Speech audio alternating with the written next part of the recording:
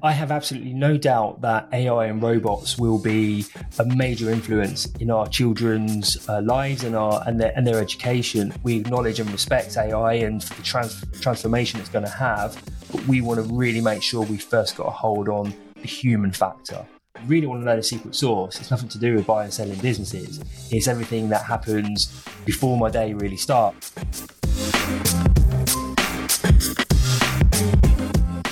So we've got Adrian Knight in the house today. We're talking about his company, Spectacular Group, which provides an integrated learning experience for children, parents, and schools, currently educating over 10,000 kids under 5, multi-million-dollar business, disrupting the education industry, which I think we can agree needs some disruption. Adrian Knight, what's up? Hello, Mark. It's an absolute pleasure to be here. Thank you for having me. Yeah, glad to have you here. I've got a 4-year-old son and a 7-year-old daughter. And, I care very deeply about my kids' education. And it strikes me that the education industry is dramatically changing. We've got iPads, we've got AI teachers, we've got games. We had Zoom calls for almost 2 years. You had 6-year-olds on Zoom calls. Holy crap. Let's not even get into COVID just yet. And I also noted here that 25% of American children grow up without being literate. They're illiterate. 25% of American children are illiterate. Adrian, what the hell's going on? How does Spectacular Group help us solve this problem? It is absolutely shocking, some of these stats out here. And I too have a 4-year-old as well, Mark. And my daughter, Evie, was very much the, without knowing it, the catalyst to all of this. And just prior to Evie turning 1, I discovered through a series of synchronistic events that it's those early years in the child's life, those first from newborn to 5 years old, they are the years that are so formative to how the rest of their life will pan out. Not entirely, of course, but those skills that they learn in those first few years are just critical skills that will do them well in their life. And so with that in mind, when I was attending classes with Evie and being part of her life, and I was looking around me, I was just gobsmacked by the quality of activities and education that was being delivered to under 5-year-olds. It was so shocking to me that this part of their life had the most impact on how their lives would pan out. And yet it felt like the most underserved part of it, to the point that I just felt I need to do something here. I need to play a role here. And that started what is now Spectacular Group. It's sick. And, at that age, it's kind of hard for adults to contextualize this. But I was talking to the pastor of my church the other day, and he said, listen, a young child, their brain is not a filter. It is a sponge. It is a sponge. And if you're giving your kid access to a tablet, to a phone, or you're just popping on Netflix, they're not getting potentially the stuff that you want them to get. They're just not getting it. So tell me a little bit more about the Spectacular Group and the structure, because you've got over 10,000 kids enrolled under 5. That's spectacular. So how did you get it from zero to hero? Yeah. So my skill set is buying and selling companies. That's my background. That's what I do. And I had no intentions of going into the children's education space. I had zero experience, zero backstory. I had never had any role or interest in an education company. But it was my experience as a dad and being there with my 1-year-old daughter that made me realize that something needed to change here.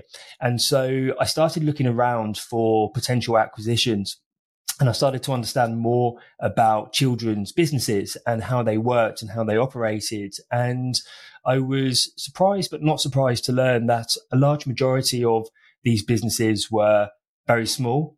They tend to be owner run, and they weren't really run as a business. They were run more as a passion project or something that the person running that wanted to do.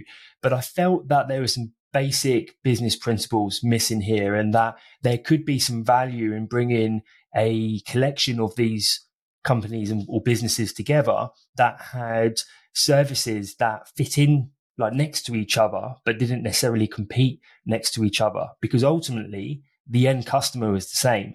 Like the end customer was me and Evie and my wife, Vicky. Like we were the same end customer, but we was attending one class because we wanted to develop Evie's sort of speech and language communication, but then another completely different class because we wanted to develop her social skills and confidence. And it just felt that there was something drastically missing here, that certainly with a skill set and background from where I come from, that we could start to build and assemble almost like bricks, building bricks, like Lego, almost. So yeah, it's gone great guns. I didn't expect it to get to the size that we have got, certainly in the speed that we've got here as well.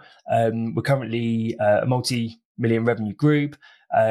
We've got around 70 locations across the UK, and each of those locations will deliver hundreds of classes like between them per week. And we just feel like we've barely got started. So how are you using technology in your courses? Like, because I feel like technology is really important. I was reading the article the other day that the future teachers are all going to be AI robots. Yeah. Because they're going to know exactly the way you think. They're going to understand your problems. They're going to be able to deliver questions and learnings based on every single individual kid. My wife's a teacher, by the way. She teaches kindergarten. So same kind of age group. That is a really hard job. Every kid is different. Yep. So I'm just wondering, like, how do you scale this up? What role do you think AI and robots have in education? AI and robots it's a very interesting topic in terms of education. We've taken a slightly different stance to this. I have absolutely no doubt that AI and robots will be a major influence in our children's lives and their education. But what we focus on is actually the human element and the human touch. And this insight came from COVID and the 2 years of COVID, where there was, certainly in the UK, multiple lockdowns.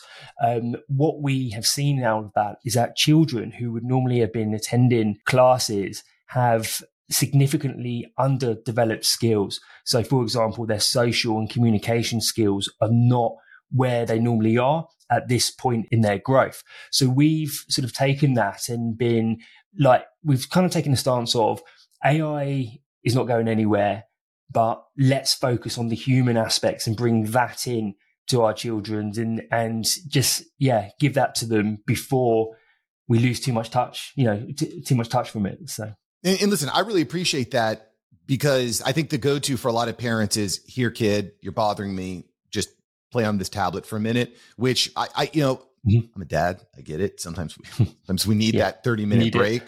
But if you're just relying on that, it's easy to over rely on that. And I just got to touch on this for a minute, because during the COVID-19 lockdowns, when they said, hey, no more school, what the hell did you think was going to happen, people? I was working in the insurance industry at the time, and one of the girls in my office had an 8-year-old boy. He's an 8-year-old boy.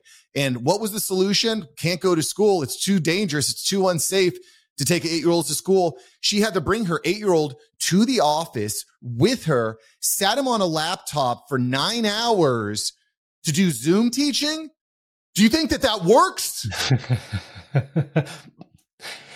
You're going to sit an 8-year-old boy down for 9 hours looking at a Zoom screen, which, by the way, the teachers have no idea how to teach on Zoom. It's a different experience. Yeah. What do you think the long-term ramifications are of that? I think the long-term ramifications are significant and far more than we realize at the moment. And because of the platform we now have, we are getting feedback from across the country, like literally across the country, saying how children they are more needy when they're being dropped off. They're clinging on to their parents more. They're not. So like the social aspects, they're not connecting and communicating as much with other children. And, some people hear that and say, but it wasn't in the grand scheme of things that long. But then you have to think about the child. Like if they're 4 years old and they've spent 2 years in this COVID period, that's half of their lives. And this is the part of their lives where they are learning the key skills that will set them up for life. So I think the long-term ramifications are going to be significant. And I feel as though we don't quite fully understand or appreciate just how significant they're going to be, because you can't teach a kid on an iPad through Zoom. Like you can't, they don't learn that way. They learn through play and they learn through interaction, which is exactly why, going back to the AI question, like we acknowledge and respect AI and for the transformation it's going to have, but we want to really make sure we first got a hold on the human factor, like the kids, that they're connecting in the right way. 100%. Geez, it really bothers me when I'm at the playground with my kids and I look around and every single dad, you got to step it up, man. Y'all freaking got to step it up, because when every single dad is just staring at their phone, it's a big problem. The other thing that, like, to your point, we don't even know the long-term ramifications. If 25% of kids can't read now, what do you think it's going to be in 10 years when they're, because this is what happens. This is the exact problem that happens in school. And y'all can send me all your hate mail. I don't really care. This is what happens in school. Kid does bad.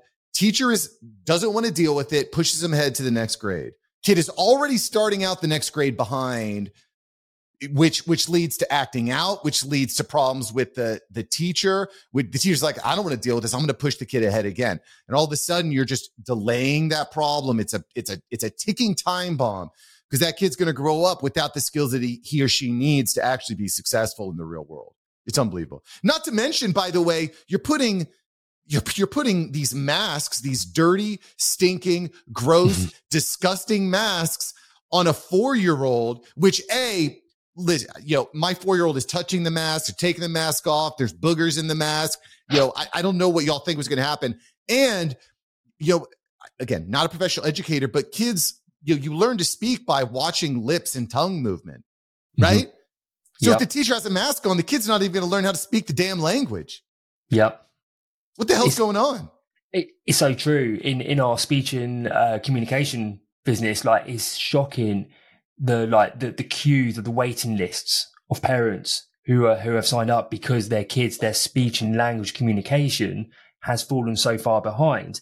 And I completely agree. Like, the very fact that we were wearing masks, like how, like, you couldn't see anyone talk. So how is this young child, who quite often we just, they're there. We don't think through the implications of what we're doing. Something as simple as putting on a mask is having a direct and significant effect on their ability to learn from you. And as parents, they're the kids, we're the role models who they learn from the most. From a monetary perspective, right? Because listen, this show's about making some damn money. Why is this not as much of a priority?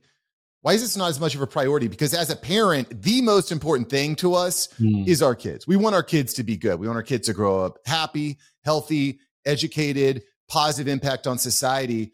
But, as you mentioned, you kind of got into this and you're like, from a business perspective, the business people aren't getting into it. Why is that? Why is it because there's just a glass ceiling that's hard to break through? Like, why are we not seeing more millionaires, billionaires, business people getting into the business of education? Yeah, it's a brilliant question. There's two factors to it, I believe. The first one is that when people first look at this sector, they naturally assume, there's no money in it. And I was that person for years. It was only when I started looking at the financials of different companies in this space when I realized, individually by themselves, not setting the world alight. But if you put 4, 5, 6 of them together and you start to consolidate certain back office functions, this all of a sudden becomes a very more interesting and attractive business. Certainly one that can grow and scale. The second one as well is that certainly in the UK, the education industry is full of people who come in and then go quite quickly. They come in with the intent to make change, but then they realize how hard it actually is. And this is largely coming from government and a lot of the more longer term institutions that are a bit more set in their ways. So that can get tiring. I've certainly come up against that already, and I'm so early into my journey, but it's a case of certainly myself reminding myself why I'm doing this, because it is about the kids. And I feel like if we keep the focus on that, then the commercial aspects will take care of themselves after, and that's proven to be the case so far. I can appreciate that. I think mission-based businesses are important. I just wish more, I just wish there was more emphasis on this product. Cause like I said, and you can tell that I'm pretty passionate about this. I'm pretty freaking passionate about this. Cause again, if your kid does bad on a test and you're not on it, the teacher's already overworked. They've got 25 kids in a classroom. It's a really hard job. It's really stressful. They don't get paid nearly enough, by the way.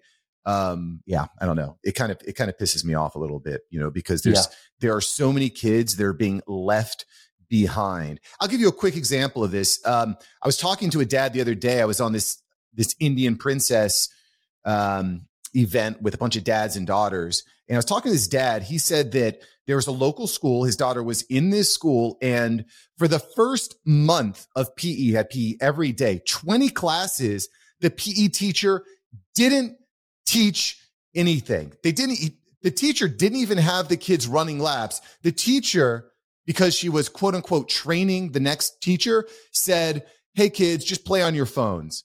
For 4 weeks, 20 classes, the PE teacher had the kids on their phones. What the hell? It gets better. It gets better. This dad found out about it, sent an email to the administration. The administration asked the teacher about it. You know what the teacher did? The teacher called out the kid and said, little Jane's parents called in and said, "You can't play on your phones anymore, so go run laps." You know what I say? It is a business person. You're fired. You're fired. Not to quote Donald Trump, but you're fired. Yeah. Unacceptable. This is it. See, I have this inverse relationship with technology from an educational perspective, because I understand and fully appreciate and respect the power that something like AI can bring to this sector. But I also feel that it's almost the greatest enemy, because as parents or teachers or whatever, that person overlooking that child or children, it's so easy now for us to simply hand them an iPad or hand them an iPhone or hand them something that essentially releases an element of responsibility from us, in that they can go and occupy themselves.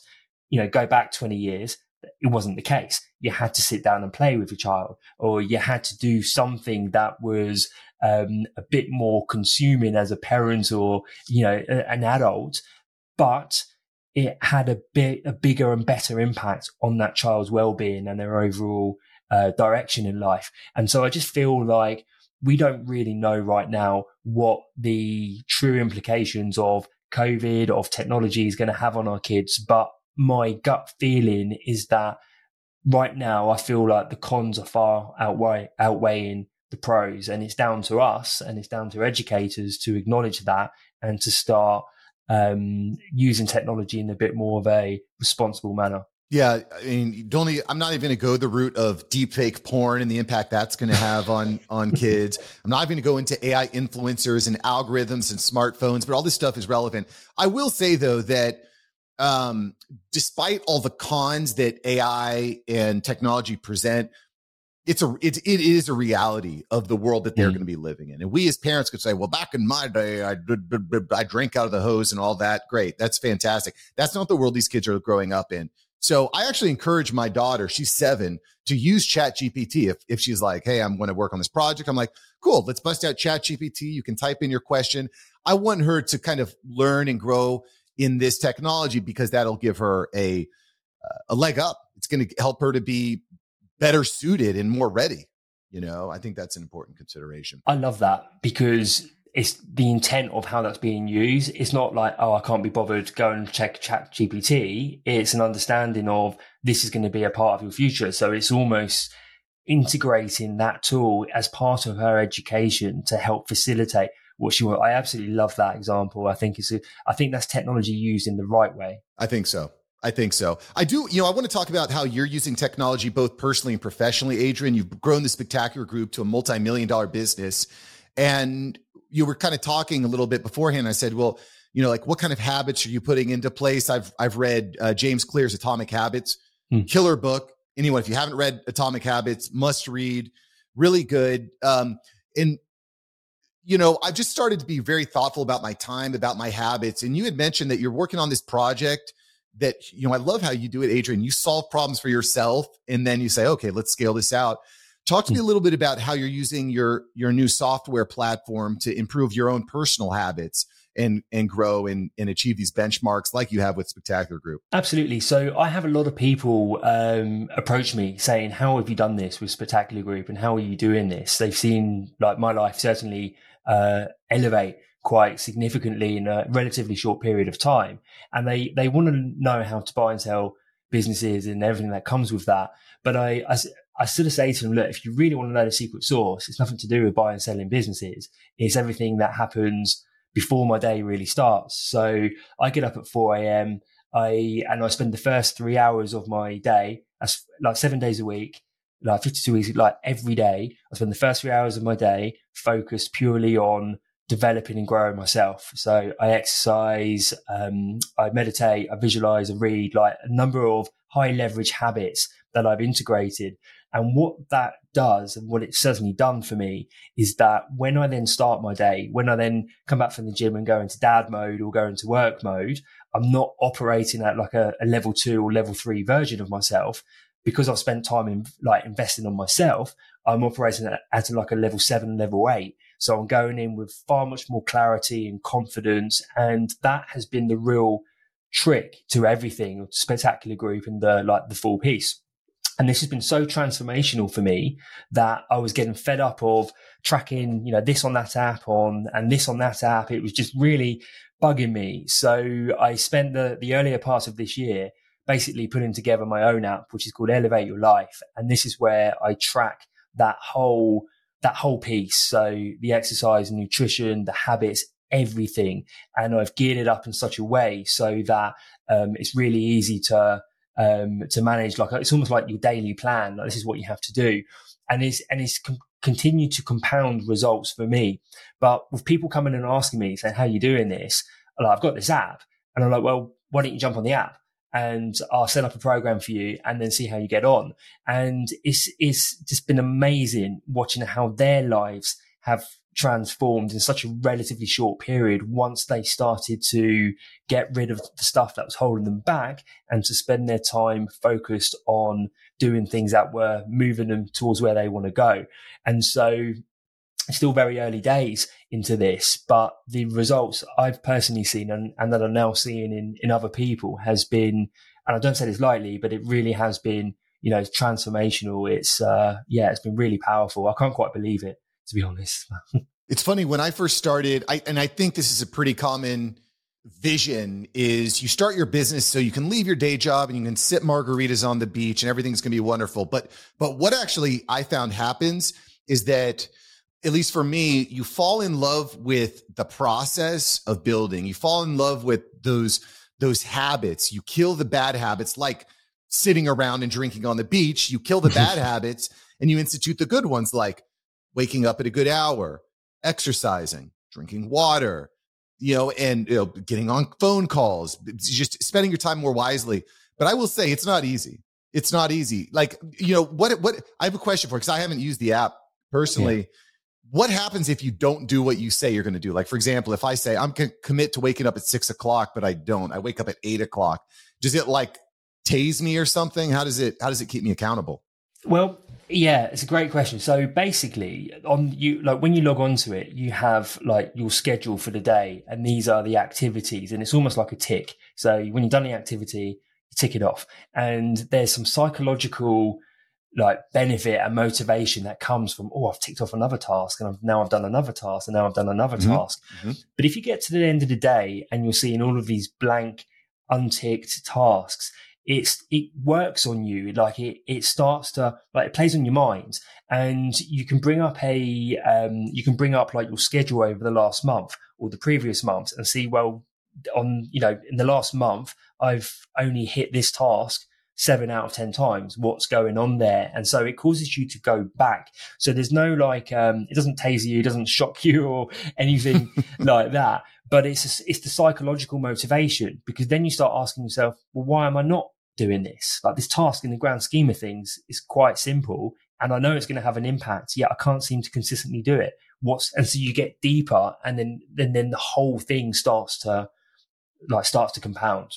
I dig that. And I will say that sometimes the knowing yourself, your own body clock's important. I tried like waking up at like 5:30 every morning to go running. And I'm like this doesn't feel right for me. So I'm typically in bed by 10 to 11 and I'm up around 7 to 8, is kind of my, but I don't think there's one size fits all. But again, I set a goal, I set these different standards, and I try to find what works for me personally.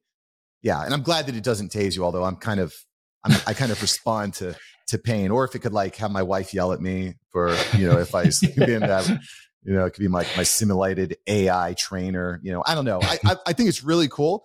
I'm glad you shared with us. I'll put a link below y'all so you can try out Elevate Your Life. And Adrian, I just appreciate all that you're doing for children, for kids, for families. Finding out ways to monetize that and make it attractive, I think, is very important. It bodes well for our future if that happens. Yeah, thank you so much, Mark. It's it's been a real pleasure to be on here, and I completely agree. And I love the fact that you're as passionate about children's education as I am, and it comes ultimately from being a dad and from having children yourself. Before we go here, I will say. Just another thing, I was watching Ray Dalio, and Ray Dalio had done a huge study on the rise and fall of empires. Every single empire that falls, do you know what the first thing that falls is? You know what the first domino is? It's education. When education starts to fail, it is a perfect correlation with when the empire or the civilization is about to fail. It always starts with education. Wow. It's so shocking yet so believable as well in the same sense. You stop investing in the growth and development of your people and the empire falls. What a surprise.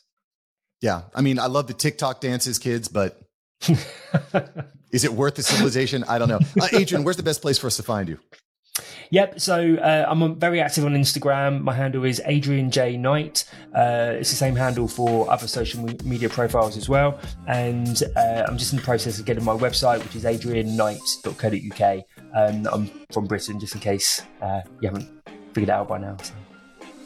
Good deal. Adrian, thanks for joining After Hours Entrepreneur, brother. Thank you so much, Mark.